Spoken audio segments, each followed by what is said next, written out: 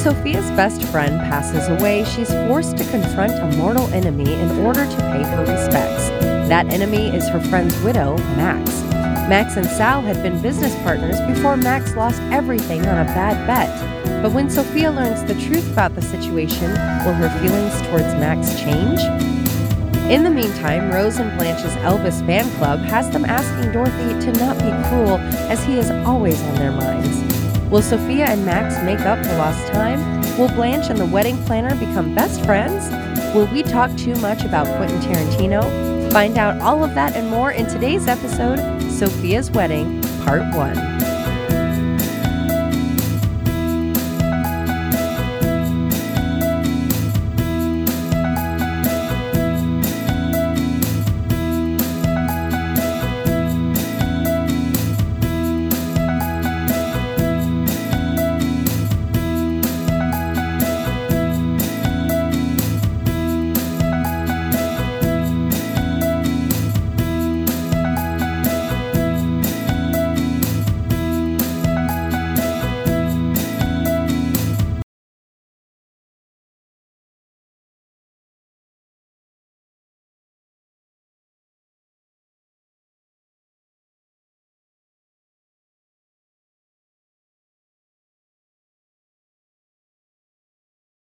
Well, we finally have a straightforward title. This is the episode with Sophia's wedding. But before we get to that, we find black and pink robe wearing Blanche, titties deep in the freezer, pulling out a dish. But we haven't the time to find out what it is, as Ellen is bursting in the door with a "Girls, girls!" Oh, you are such a disappointment. As always, I apologize. That wasn't Ellen. It was Rose in head-to-toe bright pink, and she is so excited. Blue house dress wearing Sophia and brown sweater jacket thing wearing Dorothy are at the table, and they're inches away from Rose's frantic mail opening. She has finally received a letter from the Elvis Presley fan club. There is a bit of an oh boy or an unlanding joke when the letter reads, "Your neighborhood and or trailer park has been accepted," implying trailer park folks are more prone to Elvis fandom. There are just a lot of implications here. And we don't like them. We don't like those implications. Too worked up to read the letter, Rose hands it over to Dorothy.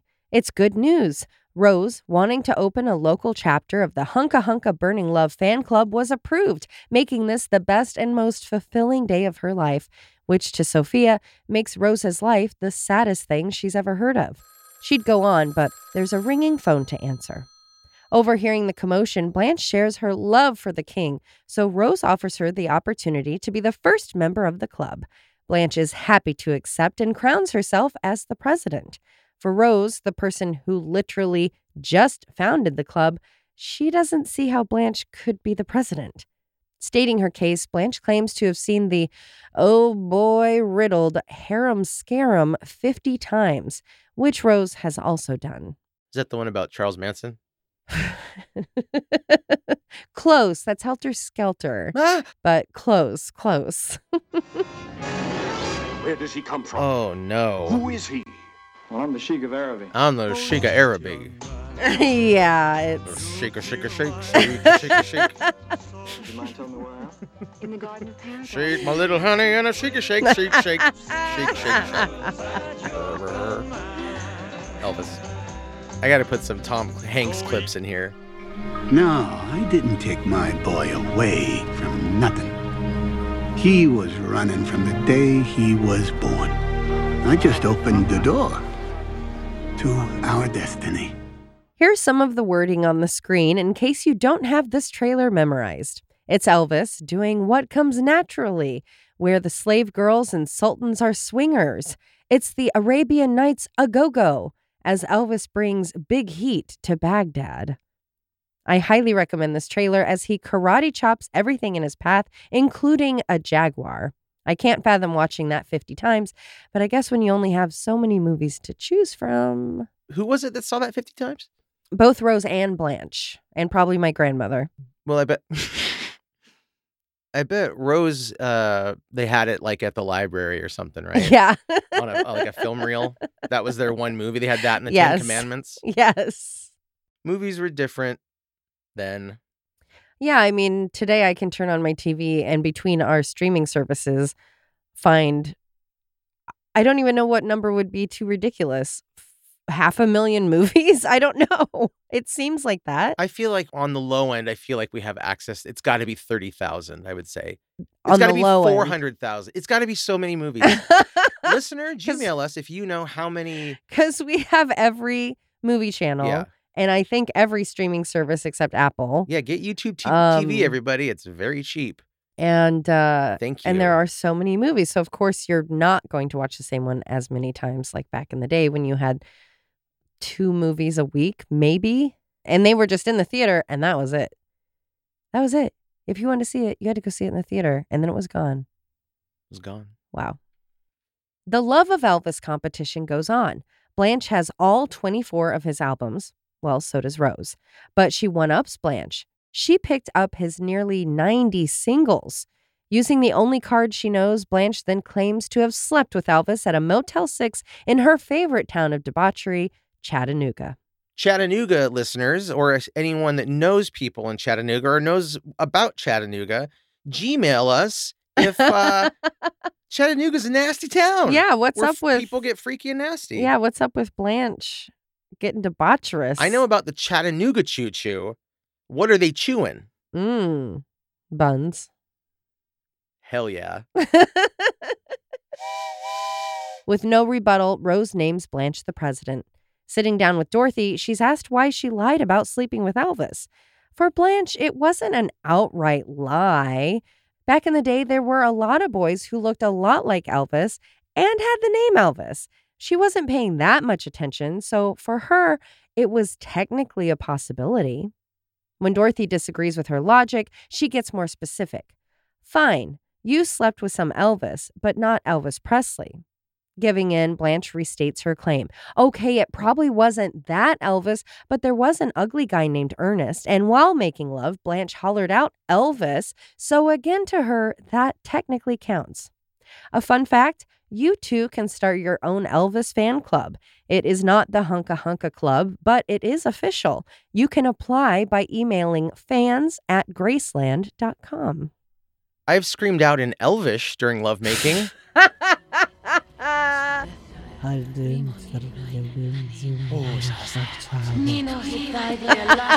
then the water horses come in to clean up the mess. That's a Lord of the Rings joke, everyone, for those that don't know. Coco, are you an Elvis fan? Are you hosting your own Hunka Hunka Burnin' Love fan club? No, there's a few of his songs that are very cool, but no, generally no. And just no. I grew up with parents that weren't super into music. They listened to music, but really lightweight stuff mostly. And so I never had exposure to it. I didn't know anyone that liked Elvis when I was growing up. That I knew that they liked him. I have no idea. Yeah, I do think especially now it's a handed down thing. Oh yeah, it has to be. No one's discovering movies and all that, but boy, that movie. We'll get to that later. Yeah, I'm the same way where it's the fandom always kind of I wasn't so sure about it. I couldn't put my finger on it. And I always felt really sad for him. Oh yeah, I mean just knowing, having a vague understanding of his life and situation, it was just kind of ooh. How much he was used and then how much he used Black culture, even if that was his culture that he was in or not, it still was. And so that's a whole another issue. And I agree. I have 2 or 3, Fool's Russian and Can't Help Falling, or that's the same song, Can't Help Falling in Love. Mm-hmm. I won't change that one. No. There's a couple of his ballads like that I'm they have that classic sound that just immediately is my heart is a flutter. Oh my God, what a beautiful song. Yeah, it strikes that perfect. Yeah, but where it actually, it hits you in the heart. It's true.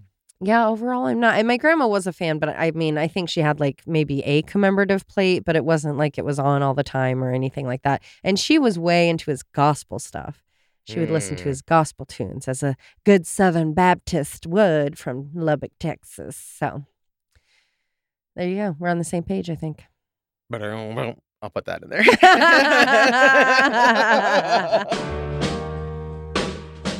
Returning from her phone call, Sophia is wiping away tears. Concerned, everyone asked what happened. Well, she got bad news. Her best friend from childhood, Esther Weinstock, passed away, to which Coco asked, was this a friend from Sicily where she was a child, or Brooklyn? Or did they come to America together? We may never know.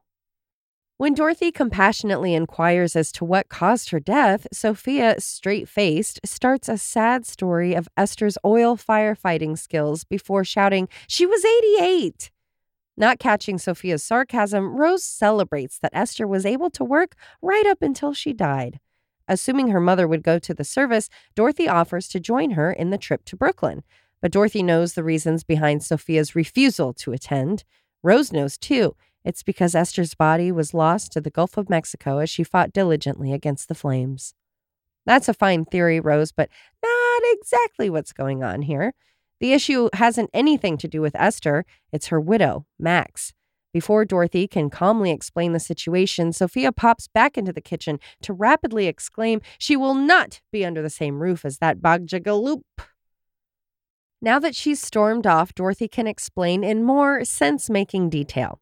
See, what had happened was Max and Sal were business partners running a pizza and knish stand on Coney Island.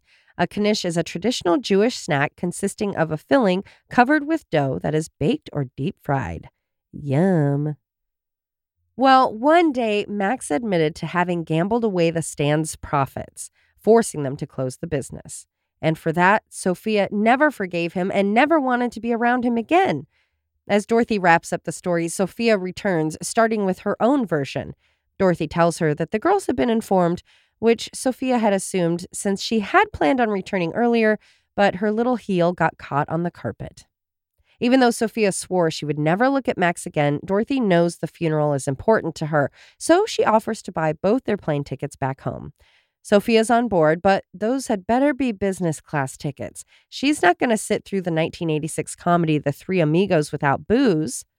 Speaking of fan clubs, Coco and I are the presidents of the Three Amigos fan club.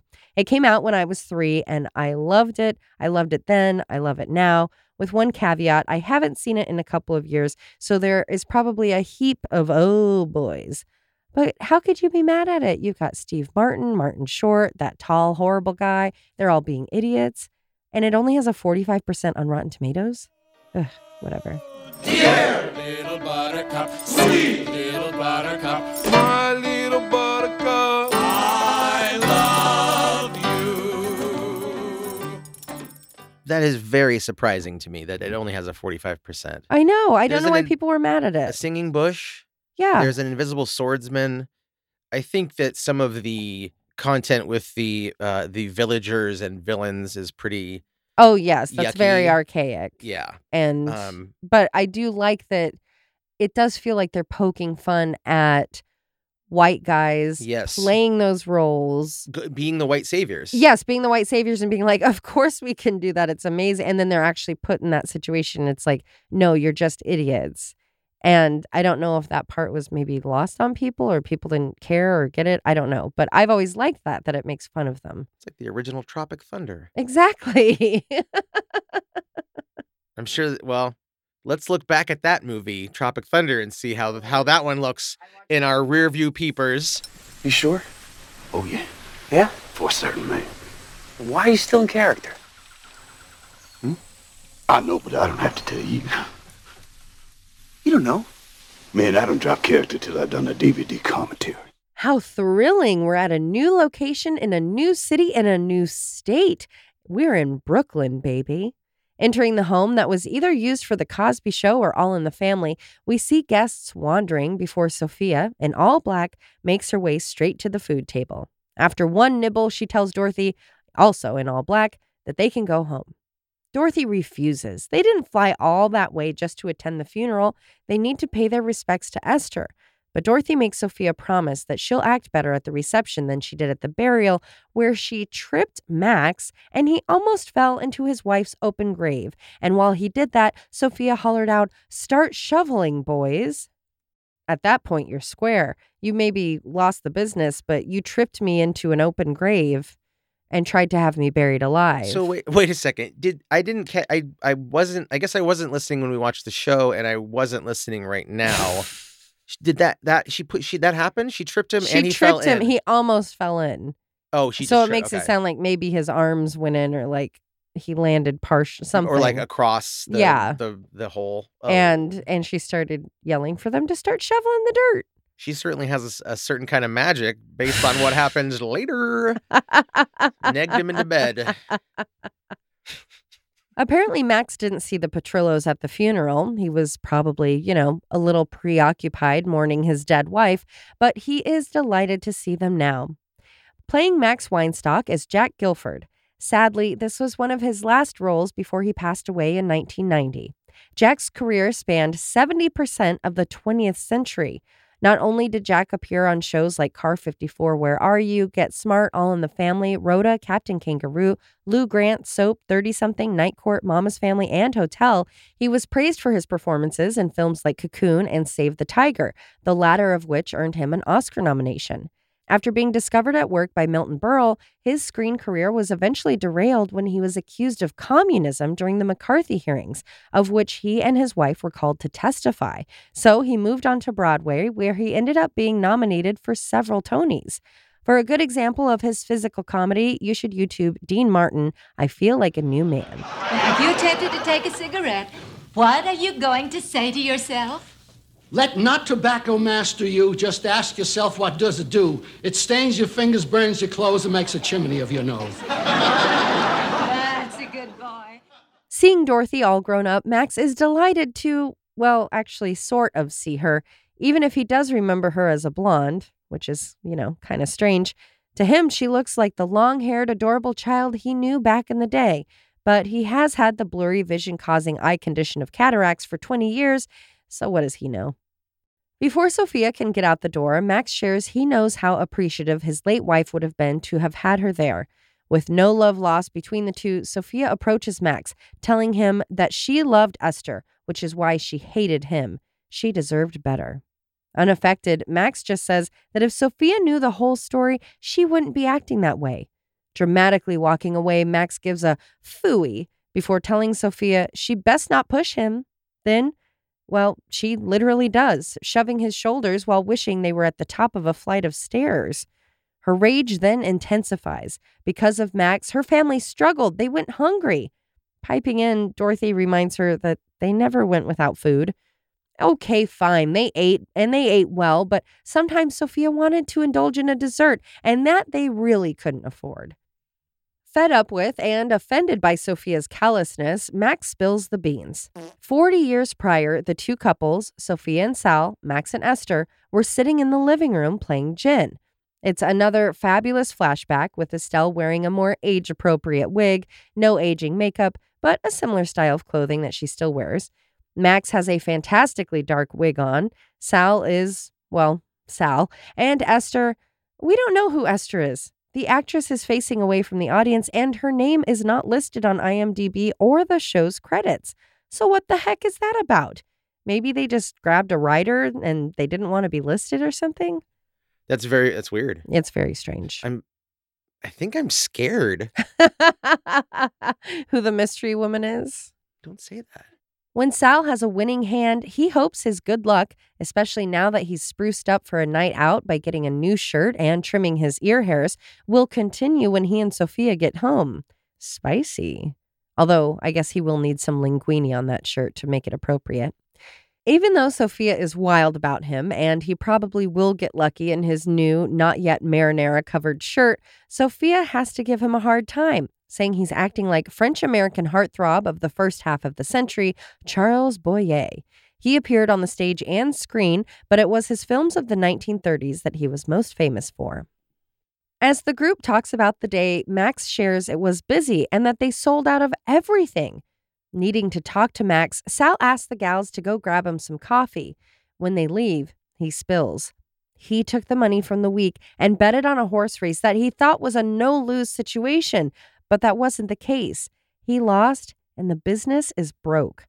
For Sal, he knows that it's even more of a loss than his business. Sophia will leave him if she finds out what he did. So, to protect his friend, Max takes the blame, saying that he played the money. While Sal tries to protect both Sophia and Max, it was too late. Sophia had a deep hatred for Max. He didn't care. He cared too much about Sal and Sophia to let the business break them up. Back to the present day, Dorothy was moved by his kind, albeit friendship-ending gesture. Realizing she was in the wrong, Sophia needs to apologize, but it's a struggle, not because she'd been holding in resentment for 4 decades, but because she's Sicilian, and that's just not in her nature. It's not just apologies Sicilians have difficulty with. They also struggle with passing wet cement and not putting a person, someone like Frank the Snake or Mitch the Snitch, into it. But they are capable, just as Sophia is, of making amends with Max. After Dorothy makes all those points, Sophia realizes that she's right. Sophia approaches Max to tell him the Knishes were pretty good. He accepts her apology. Having returned from the funeral, it's time for the first meeting of the Hunka Hunka Burnin' Love fan club. As a periwinkle power suit donning Blanche closes out the meeting, she has exciting news. She has a piece of real Elvis memorabilia. I won't go into everyone's outfits here, but boy, oh boy, take a moment to pause and really appreciate all of the looks, especially that of the purple pants-wearing woman. Rose, the group's secretary, then grabs the holy item.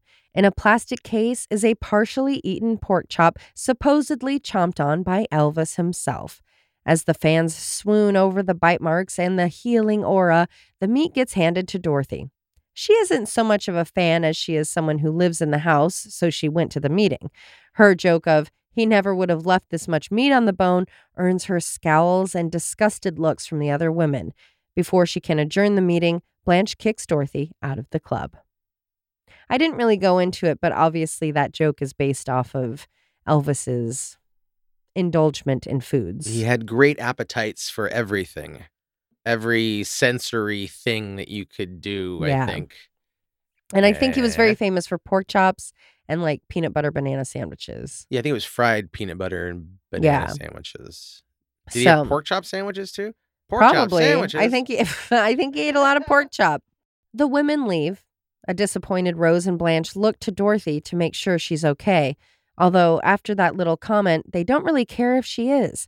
Taking a moment to reflect, Dorothy hopes there's another group she can join, maybe a support group for those who have been kicked out of an unofficial Elvis fan club. If you're going to get kicked out of an organization, I think the best time for it to happen is right before the party wraps up. Oh, yeah.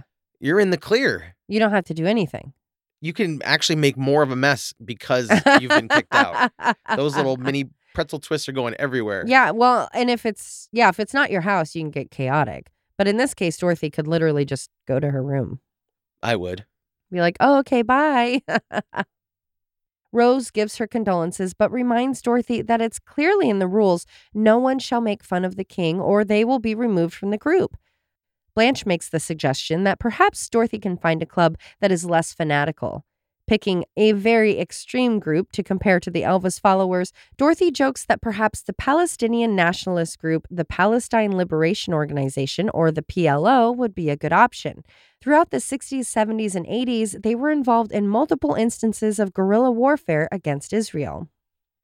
I love when Rose accidentally makes a joke or burns someone with her honesty. Like in this case, as Blanche and Rose start cleaning up, Dorothy enjoying the couch as she is no longer a member, so cleaning up is not her mess to deal with. Blanche rhetorically asks what everyone thinks her least favorite part of clearing up after a party is. Without even looking up from the cleaning she's doing, Rose takes an educated guess that it's when she has to dig through the big pile to find her pair of underwear. Ignoring the remark, which probably isn't all that inaccurate, Blanche corrects her. No, it's cleaning up the dishes.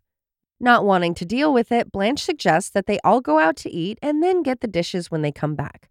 The idea is supported by all, and Dorothy decides that since Sophia's been so depressed since Esther's death, that she'll invite her to join.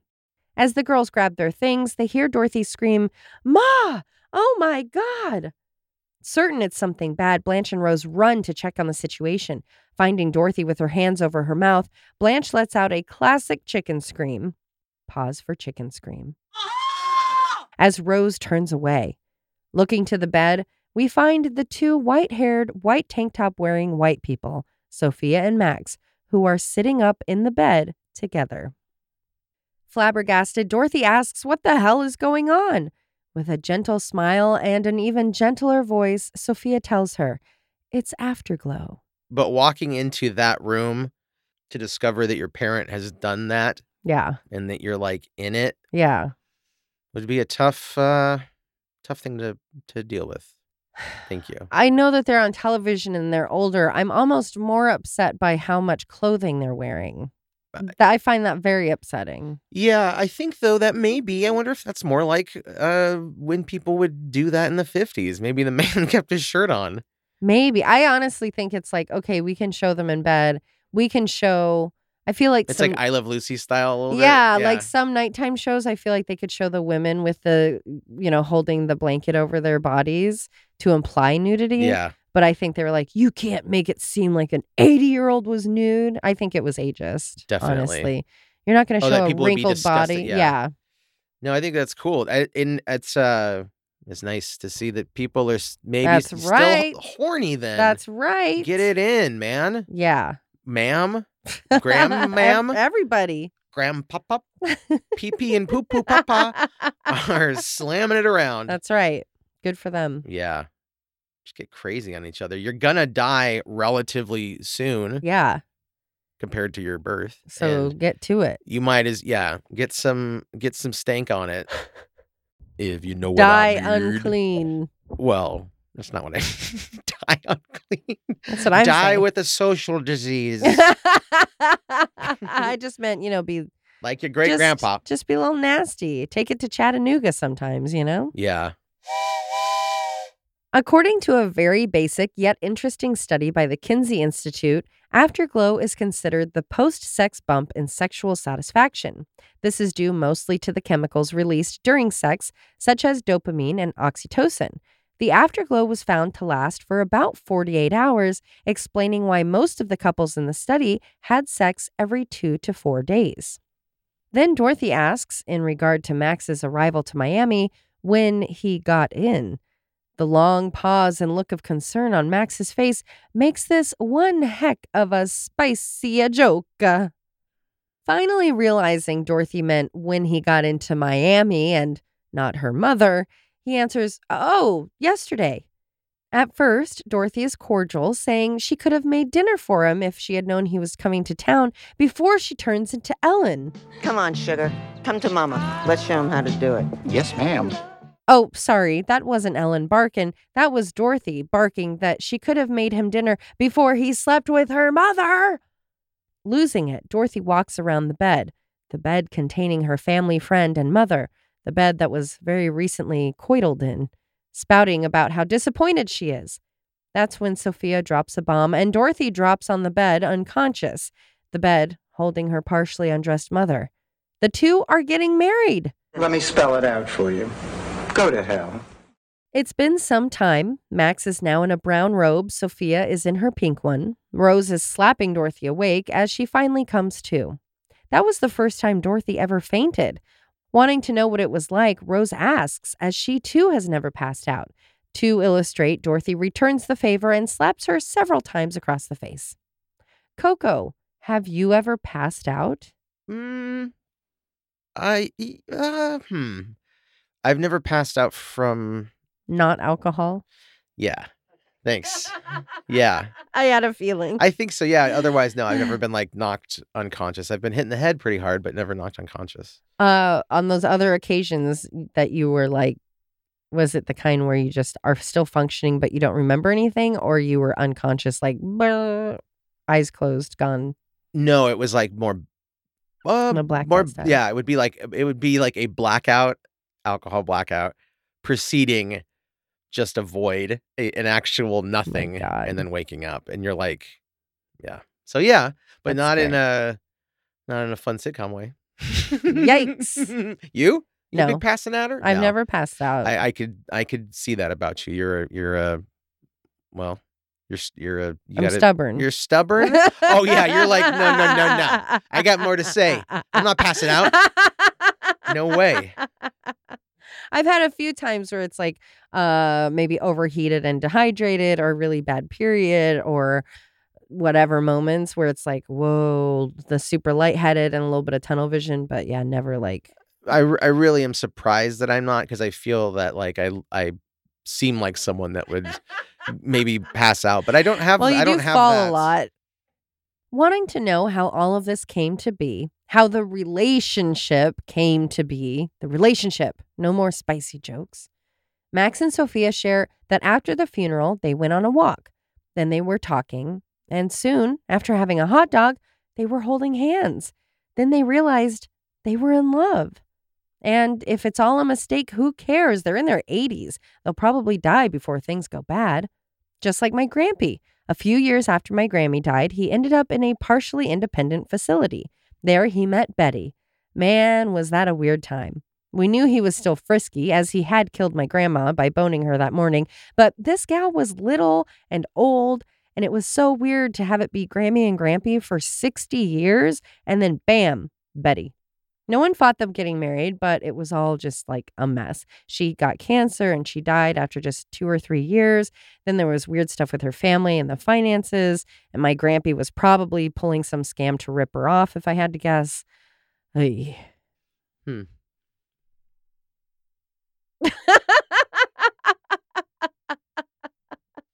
That's all. It's true. Jeepers. Yeah.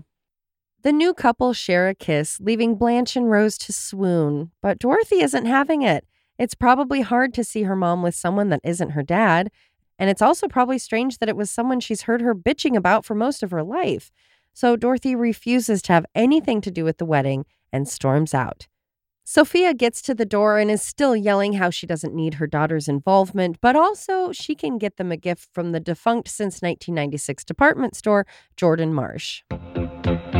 The Jordan Marsh Super Sale is on. Super! This is the place for spectacular store-wide savings. Super! Thursday, Friday, and Saturday only. Save 25 to 50% on selected fashions, accessories, housewares, and more. Super! Thursday, Friday, and Saturday. 3 days of sizzling savings of 25 to 50%. The Super Sale at Jordan Marsh is on. This is the place, Jordan Marsh. It's been long enough that the invitations for Max and Sophia's wedding are being sent out by Rose, who is putting them together at the kitchen table. Joining her is Blanche in a new, very late 80s outfit, bright magenta pants and a sweater, but one sleeve is yellow, one is red, the back is teal, and the collar is black. Wow. Unconcerned with the wedding, Blanche suggests they get an Elvis impersonator. Thinking she meant for them at the house, Rose is on board, but they would benefit more from a new dishwasher. After a sigh and an eye roll, Blanche clarifies. The fan club is having an issue getting members. If they get an impersonator, it might bring people in. Rose loves the idea. When Dorothy wanders in, she's told the exciting news. She, in her white button-up sweater vest of blue with an explosion of multiple colors, like a fabric corsage, Dorothy is not all that interested in the impersonator. Even though she kicked her out of the HHBLC, Blanche still wants Dorothy's advice for getting an impersonator. Not caring, she jokes they should use the same method as picking out a melon. Give it a thump. Rose offers to take the lead in finding an Elvis, and she'll get on it as soon as she gets done with the you-know-who's invites. It didn't matter that she didn't talk about it specifically. Dorothy still gets cranky just thinking about the wedding. The girls love her, and they understand where she's coming from, but they also love Sophia, and they think it's time that Dorothy stopped digging in her heels and just gave her the blessing. Besides, it's happening. The food is ordered, the invites are going out, there's no stopping it. For Dorothy, this isn't just about her mom, though. It's that she's known how much her mother hated this guy for all those years. Now, after just a couple of days, they've decided to spend the rest of their lives together? How is that even possible? Cue Rose with the story of how, when she was 7 years old, she first met her Charlie. And in the first 10 minutes, he proposed. She ran home to tell her mother, who reminded her she was just a little kid. She needed to wait until she was a grown-up and she was sophisticated, and after she had explored the world before settling down. So she should wait until she was at least 15, like everyone else. You can't say that. But that wasn't what Rose wanted. She wanted to travel and get an education, so she attended St. Gustav University, or Gustavus Adolphus Liberal Arts College in St. Peter, and graduated first of her class in Latin studies.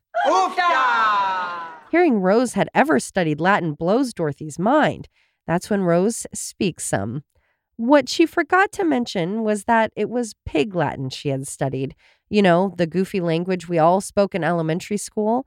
We had a version that was like, how the gow, are the gar, you the goo.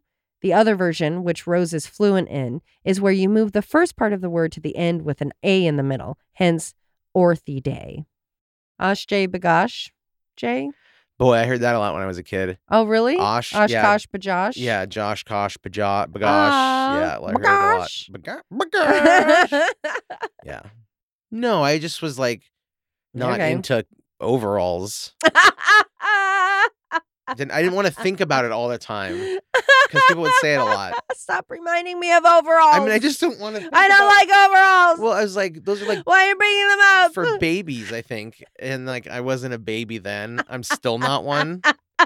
I mean, you were upset being reminded about overalls. And I still am. So you're kind of a baby. Well, where? Coming into the room with a wedding dress in hand is Sophia, who is happily showing off the garment to those who care, which, seeing that she removed herself from the area, is not Dorothy. Noticing the light color of the dress, Rose reminds Sophia of the virgin wearing white rule.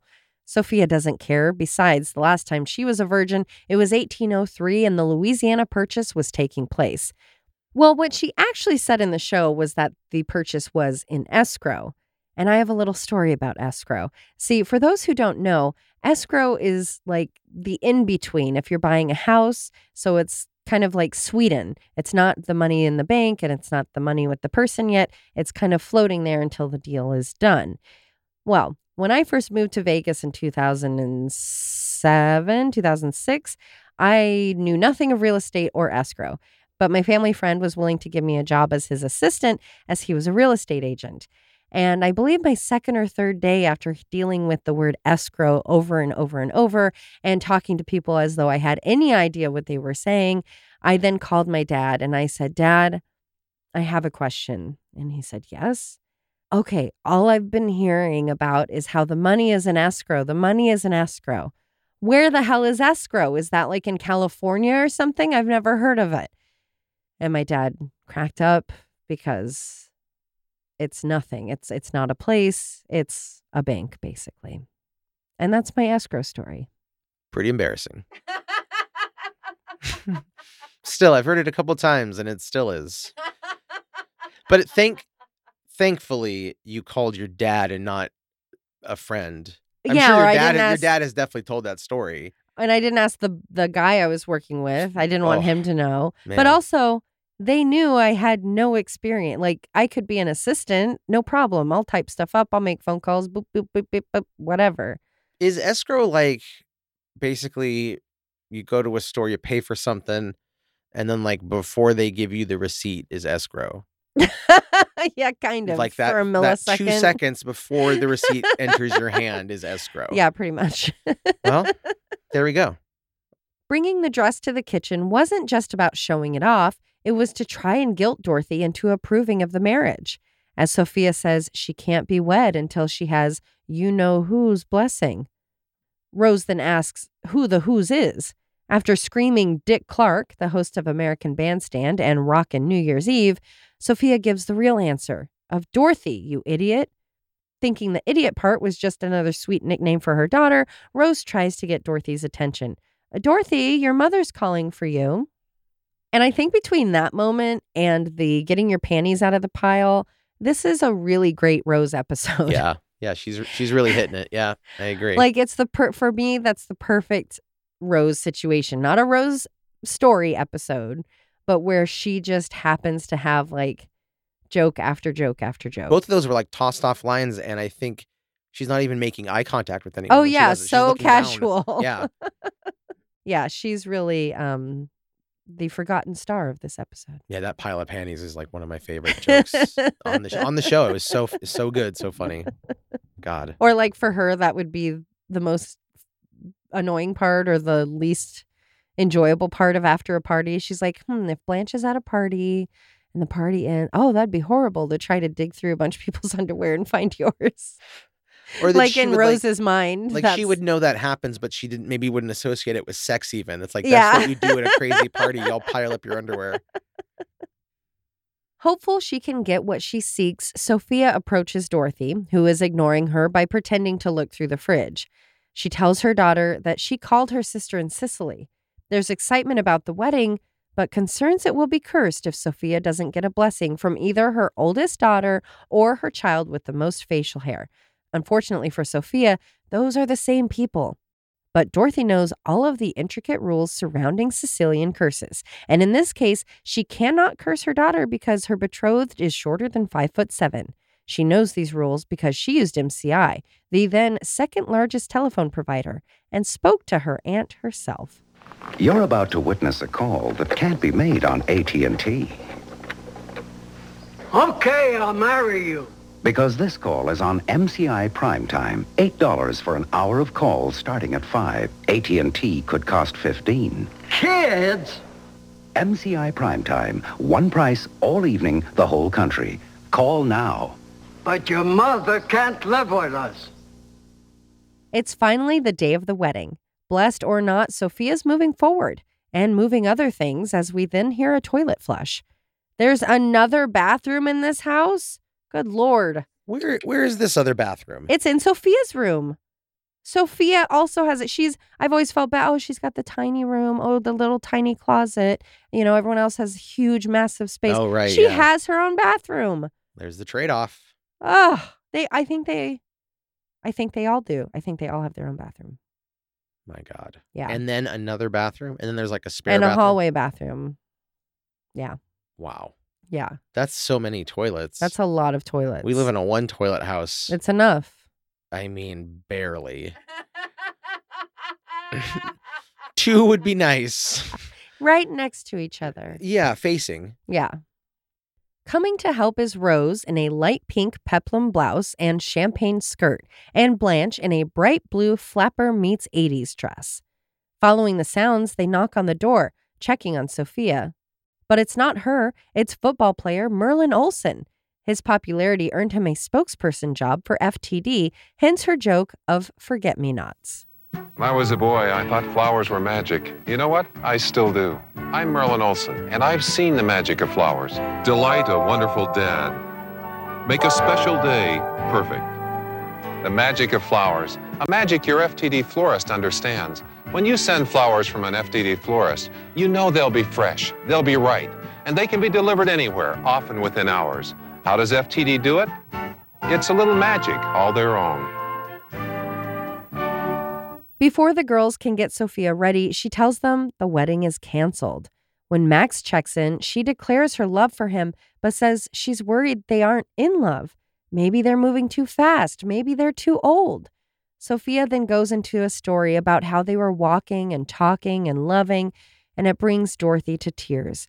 Dorothy goes to the door to talk to her ma, but before we hear that conversation, we get to meet one of the best guest characters of the series, Ray Burke.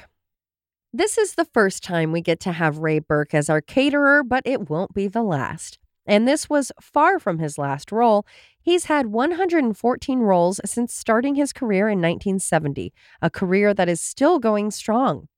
Other films and shows that were lucky enough to have Ray in them were Hill Street Blues, Hawaii Five-0, Remington Steele, St. Elsewhere, Throw Mama from the Train, Alf, Newhart, Matlock, Perfect Strangers, Doc Hollywood, Cheers, Home Improvement, Empty Nest, Coach, Seinfeld. You know he was on La La, and he played the villainous Pap Schmear in the Naked Gun series. Will that be with cream and sugar, sir? Mr. Papschmear? Cream only, please. Tell me, Mr. Papschmear, have you ever seen sensory-induced hypnosis? I think I just have. But how will you get her near the target? Oh, I doubt whether it will be her. Good secretaries are so hard to find these days.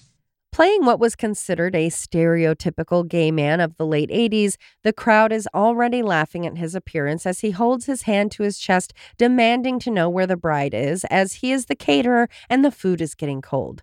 Or maybe it's his terrible, "I'm not going bald because I have a long ponytail," that's eliciting the laughter. While the waving of his hands gets more giggles, the group tells him what's up.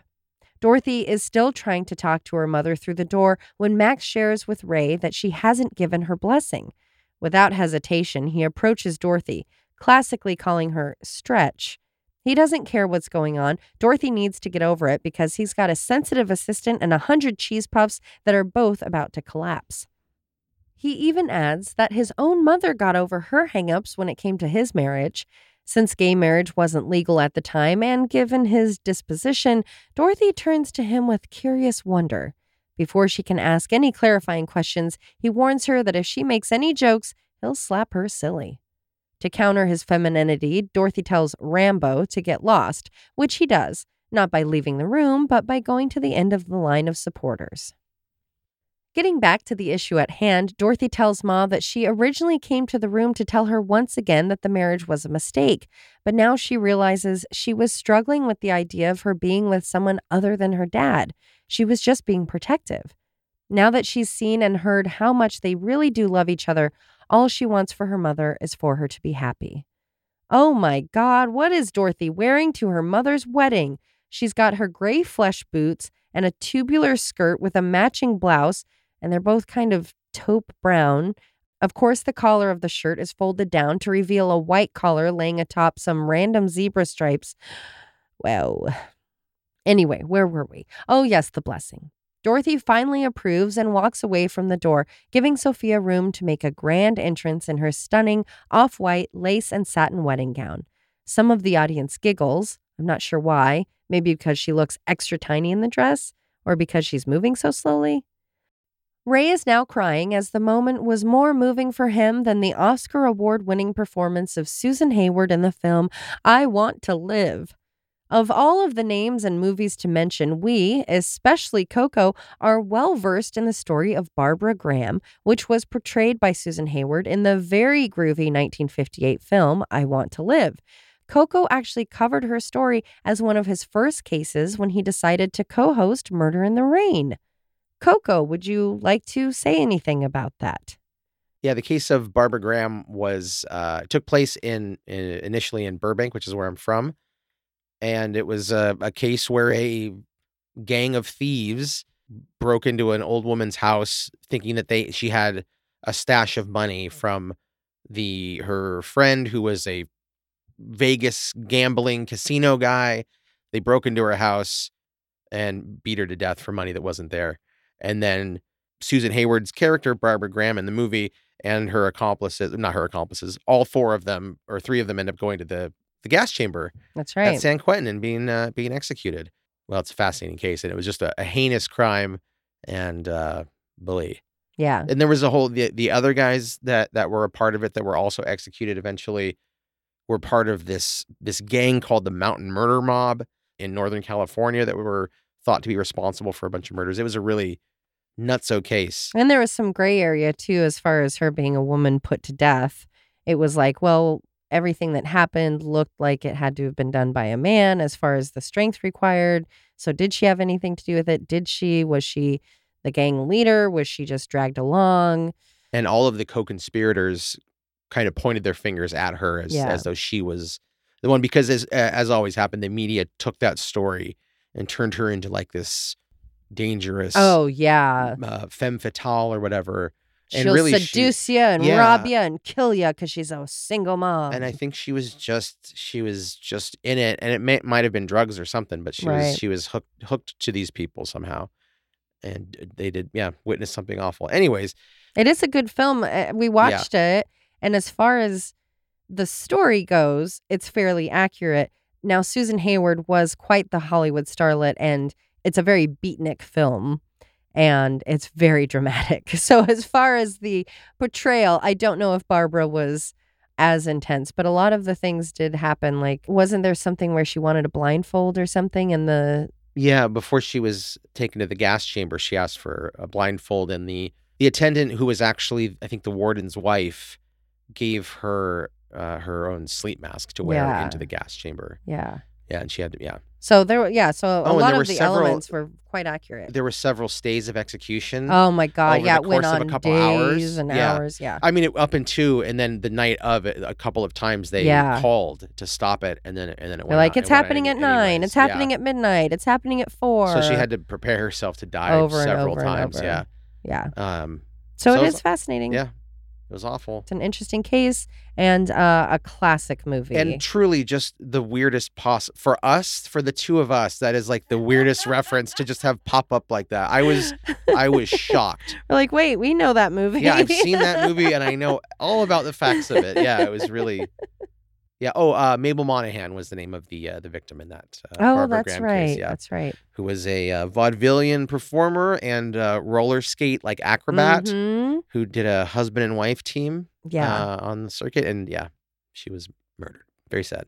Well, for as little as $5 a month, you can join Murder in the Rain's Patreon and hear so many bonus episodes and goofy content of even more of Coco and I being idiots. But you can also hear the entire story of Barbara Graham and what reference that is that's being made of I Want to Live. You heard me, Graham. Hands above your head.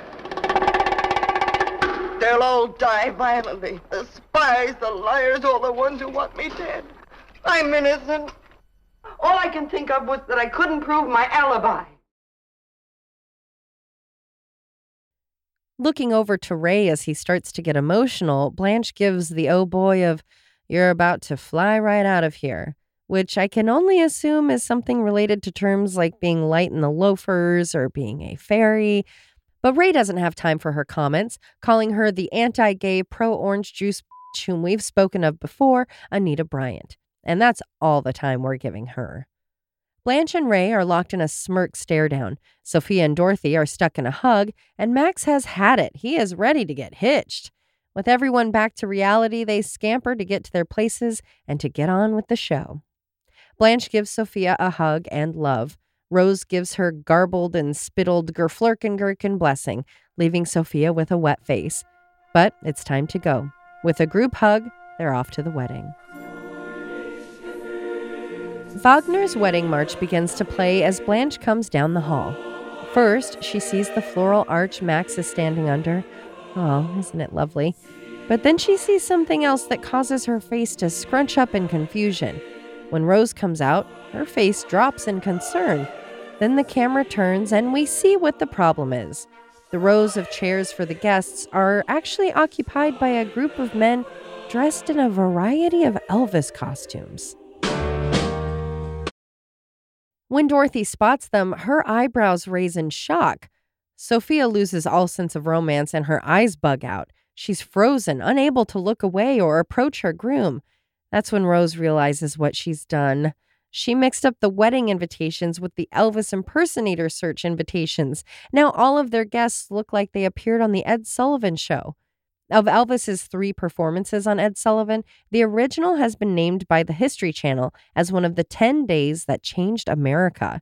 It was a big deal, is what I'm saying. But hey, at least now the girls can audition the performers before deciding who to invite to the HHBLFC. Annoyed at whatever the hell is going on, Sophia is ready to get to the wedding. There's a smidge of a plot whoopsie here, or maybe Rose is just controlling herself, but we learn in the future she doesn't just love weddings, she gets hot at them. Blanche is also a fan. This leads Dorothy to ask if they'll ever get married again. Neither Rose or Dorothy expect to do so. Blanche, on the other hand, would love to get married again. It's just hard to find a man who fits her requirements. Besides George, no one has ever accused Blanche of having good taste. For crying out loud, she got rid of Jake. Hi, I'm Jake Smallitz from VIP Catering. I was going to ask you to marry me.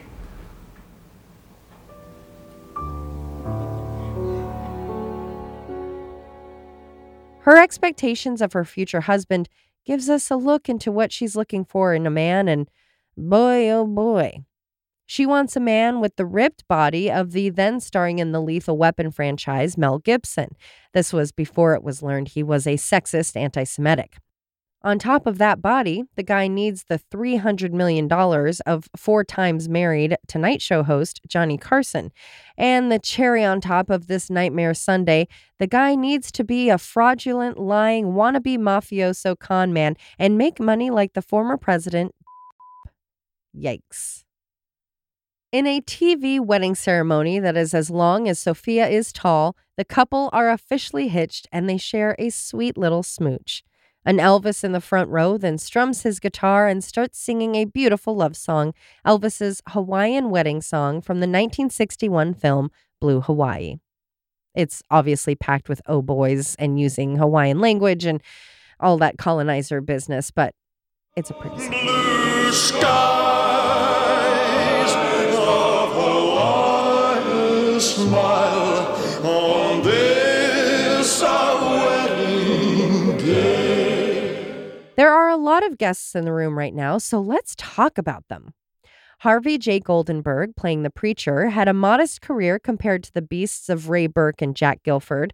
Of his 29 roles, he was in That Girl, The Bob Newhart Show, MASH, Kojak, Chips, Falcon Crest, Mr. Belvedere, and Days of Our Lives. Okay, I've got a weird note here. A character in this episode is named Ruth, but there is no Ruth. But there was an Esther, but she didn't have an actor listed. So maybe I'll go out on a limb and say perhaps the names were mixed up and Ruth is actually Esther. In that case, Esther was played by Fritzi Burr, who had a 30-year acting career. You may have seen her in They Shoot Horses, Don't They?, That Girl, Love American Style, Chinatown, The Odd Couple, Wonder Woman, Starsky and Hutch, The Rockford Files, Quincy M.E., Facts of Life, Mad About You, Friends, The Nanny, Seinfeld, Moonlighting, and My Sister Sam. If I'm wrong, or you know who Ruth is in this episode, Gmail us. That's right. Okay, let's talk about the Elvis impersonators. We have Roland August, whose other role was playing Elvis in a music video. Richard Bernard must have been inspired by Elvis, as he is as well known for his musicianship as his acting. So I would imagine he was the one with the guitar. He has appeared in Indiana Jones and the Kingdom of the Crystal Skull, Iron Man, The Artist, Monk, and Cheers. His music, which includes him playing such instruments as the banjo, sitar, and didgeridoo, has appeared in Gilmore Girls, The Mindy Project, and the 84th Annual Academy Awards. Scott Gale appeared as Elvis and as a knife Klansman in Ninja Vengeance. Blake Gibbons has had, 68 roles. Like everyone else in this episode, he was in Days of Our Lives. He also appeared in Dr. Quinn, Murder, She Wrote, Baywatch, Seinfeld, Charmed, The OC, Dexter, and a variety of CSIs. Tally LaRudy appeared in 2 other roles, in Desperation Rising and the show The Perfect Murder, where he played, that's right, an Elvis impersonator. Maybe the best named Elvis, Rick Lefevre, also appeared in The Fall Guy and The Big Turnaround. Samuel Lloyd's other appearance was in Funky Monkey. Jay Pinnock is still acting after his big break as Elvis. He has been in Empty Nest, Veep, and many short independent films. And now, well, Coco and I apologize in advance as we are huge fans of one Elvis in particular. In the film Once Upon a Time in Hollywood, Rick Dalton, Leonardo DiCaprio's character, learns famed director, before he was wanted for statutory things, Roman Polanski, is his new neighbor. And he says, I could be one pool party away from starring in a Polanski movie. I love that quote because not only does a pool party of sorts lead to him meeting the Polanski family, but it's true. It's not what you know, it's who you know. And it's not always about what you do, but what opportunities are presented to you. And you never know what can come from different moments in your life. Perhaps talking to this one person will land me my dream job. Perhaps answering the casting call for an Elvis impersonator could lead to one of the most beloved, divisive, celebrated, and parodied careers in Hollywood history. Of course, I'm talking about Quentin Tarantino. Not only does he give the best Elvis dance, but it was his appearance on the show that funded his first film. So the Elvis appearance was, in essence, his pool party. Here he is on The Tonight Show talking about it. One of the jobs I did get, and not because I did a wonderful audition, but simply because they sent my picture in and they said, he's got it, was for an Elvis impersonator on the Golden Girls. And it's like Sophia's Wedding is what it was. It was so popular, they put it on a best of the Golden Girls, and I got residuals every time that showed. And that kept me going during our pre-production time trying to get Reservoir Dogs going.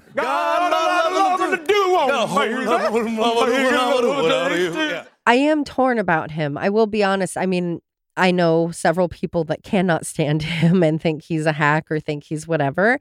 And I can totally say I get that. And there's a part of me that's surprised he hasn't been Me Too'd. And maybe that exists and someone hasn't come forward.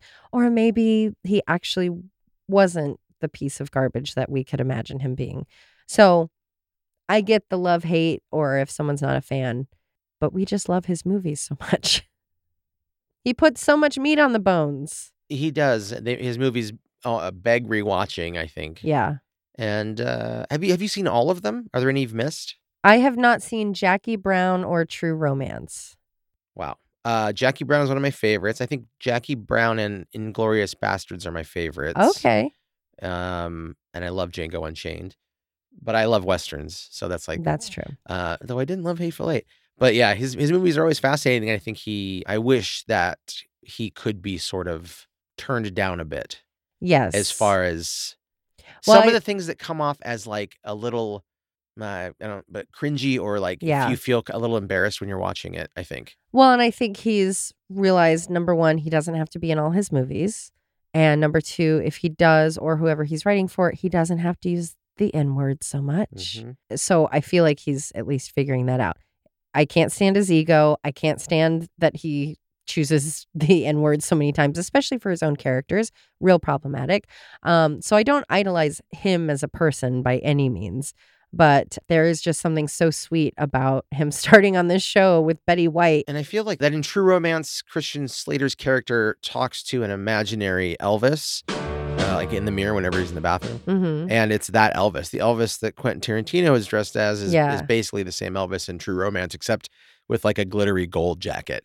But you never see his face. But he's got that same thing. Yeah, it's like the suit jacket with like the sports shirt and like the khaki. Yeah, those sorts of like kind of loose, I don't know, whatever kind of. And so it was cool to see that. I'd only ever seen the footage and like images of Quentin Tarantino on the show. I don't remember ever seeing the episode. So it was cool to see just exactly how he was doing Elvis, which is great. Yeah. It's really great. And it's like, it's the only one that like it draws the eye because it's so different. Yes. And everyone else is kind of doing they're all doing like the hips and the lips and all that. And he's doing like these robotic snappy arms.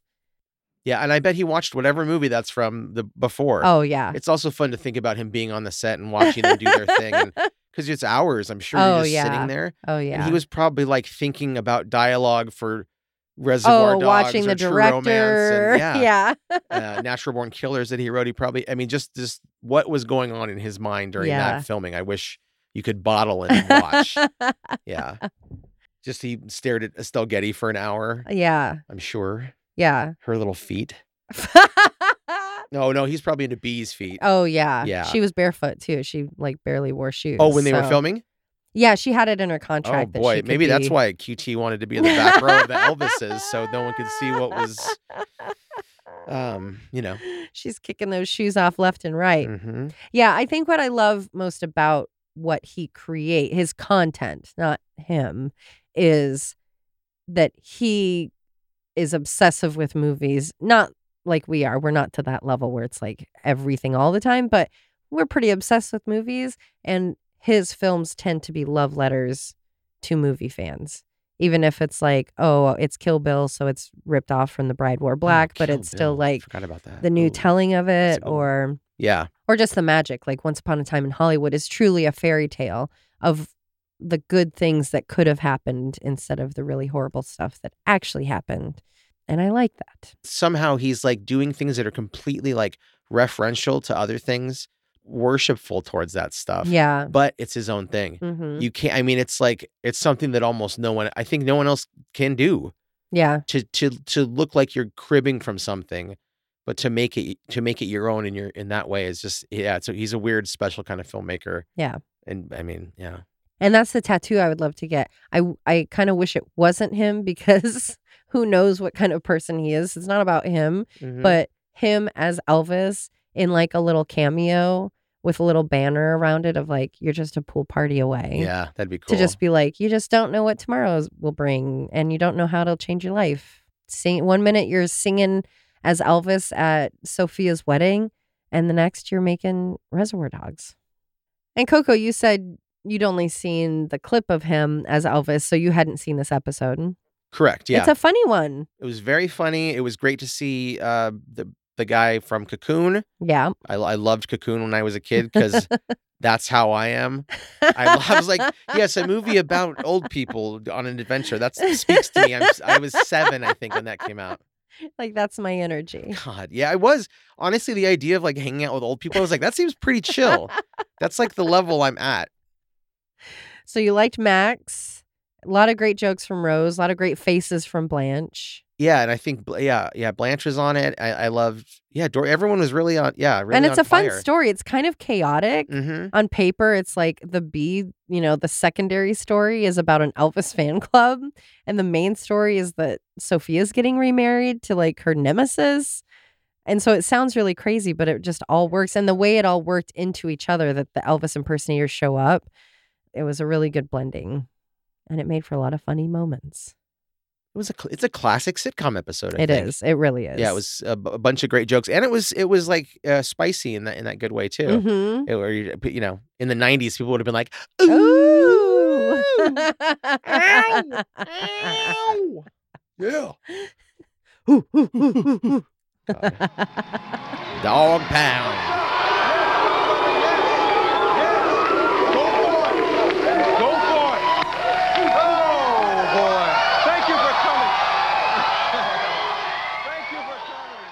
The happy couple looks on as the men perform. It was hard to look away, but eventually everyone is in a group hug celebrating, and they're still in shock that they're standing in a room of Elvis's.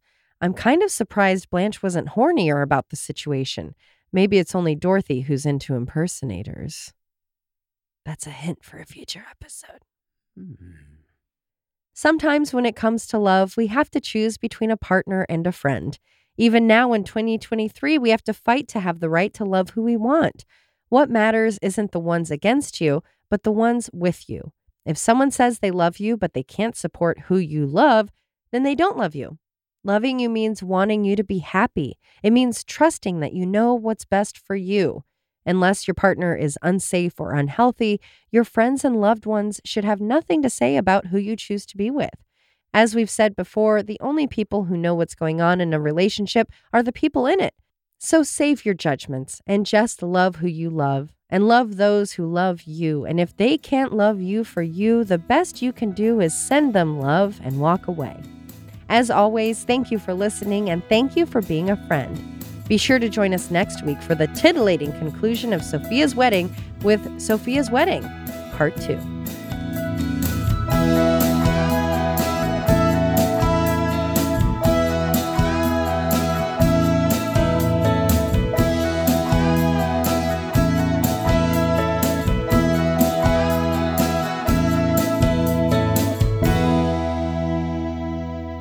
Anyways, speaking of talking about Quentin Tarantino too much, we're gonna get ready. I feel like this. I can tell this is going to be an insane episode. There's a weird combination of things going on. There's so many things happening. Yeah, I spill something. I spill an entire cup of coffee on the dog. Not sleeping great. Not sleeping great. Actually, she did that to herself. But yeah, happy International Pet Day, everybody. Sure, Spill some lukewarm coffee on your lovely little dog or cat or whatever you have. Hamster, raccoon if they're allowed in your state, horse. Why, I'm a chic vagabond. Sugar. Wow. That was the. I'm gonna. That was the jaguar he from punches. Before, yes. Obviously. Oh wait, why did I even start explaining that? I'll get a supercut of that, or of Austin Butler not being able to talk normal. Just him on the red carpet, be like, "Oh yeah, I'm from San Diego, baby." Gotta get that. Tom Hanks. Tom Parker. I'm not complimenting you, but I think it's implicit. No, and I thank you for that. Starts a sad story of Oh my God. Murray Abraham. Yes. Yes, Murray Abraham? Oh, I guess you'd say T. Murray Abraham when it's true. Oh my God. F. Murray Abraham for For false false. Murray Abraham. And true Murray Abraham. You felt so good about that last conversation making sense that you had to come back with that. Well, I have to put the excess, the waste has to go somewhere. You got to give me some work to do. I used all the nutrients, and these are the poops. Well, I'm fine with it. I'm good with it. It's okay. I got to have female comedian heroes like Katherine Heigl. And then every other movie had 45 hilarious dudes in it, but like making terrible movies. I have some feelings about it. Obviously. I knew that worked. He's got to push someone in a hole, and they'll be like, "Oh, I love you. I love you." Like that. What? Dean Martin. Oh, yeah. Hey, baby, how you doing, baby? Hey, baby, You want to have a cigarette? come here, hang out with the rat pack. It's cold outside, baby. How appreciative his Leif wife. I don't think that's right. Especially now that he's spruced up for a night owl. Knowing that Dorothy's point is correct, Sophia approaches Poor Pop. Poor Pop Pop? Poor Pop Pop. Oh no, Pop Pop. According to a very basic yet interesting study by the Kinsey Institute for Steps. Oh, gulp. It just made me so It was so nervous. spicy. Oh my God, the spiciness of the jokes. My milk is coitled. Wanting to know what it was lice. She, in her white button up. You think we can edit that? Mm-hmm. It'll be tight, but we can do it. Because she's very open about having a double toilet bathroom, like they're next to each other. This is the worst thing I've ever heard. It's the worst thing I've ever heard. And also, like, I take in a lot of air. Sanford and Son, The Rockford Files, Wincy and Me. I believe the plural of Elvis is Elvi. Oh, I'm sorry. In a room of Elvi. Always Be My Sisters is written, hosted, and created by Alicia Holland. Produced and edited by Josh McCullough. Always Be My Sisters is a Cascade Media production. You'll always be my sister.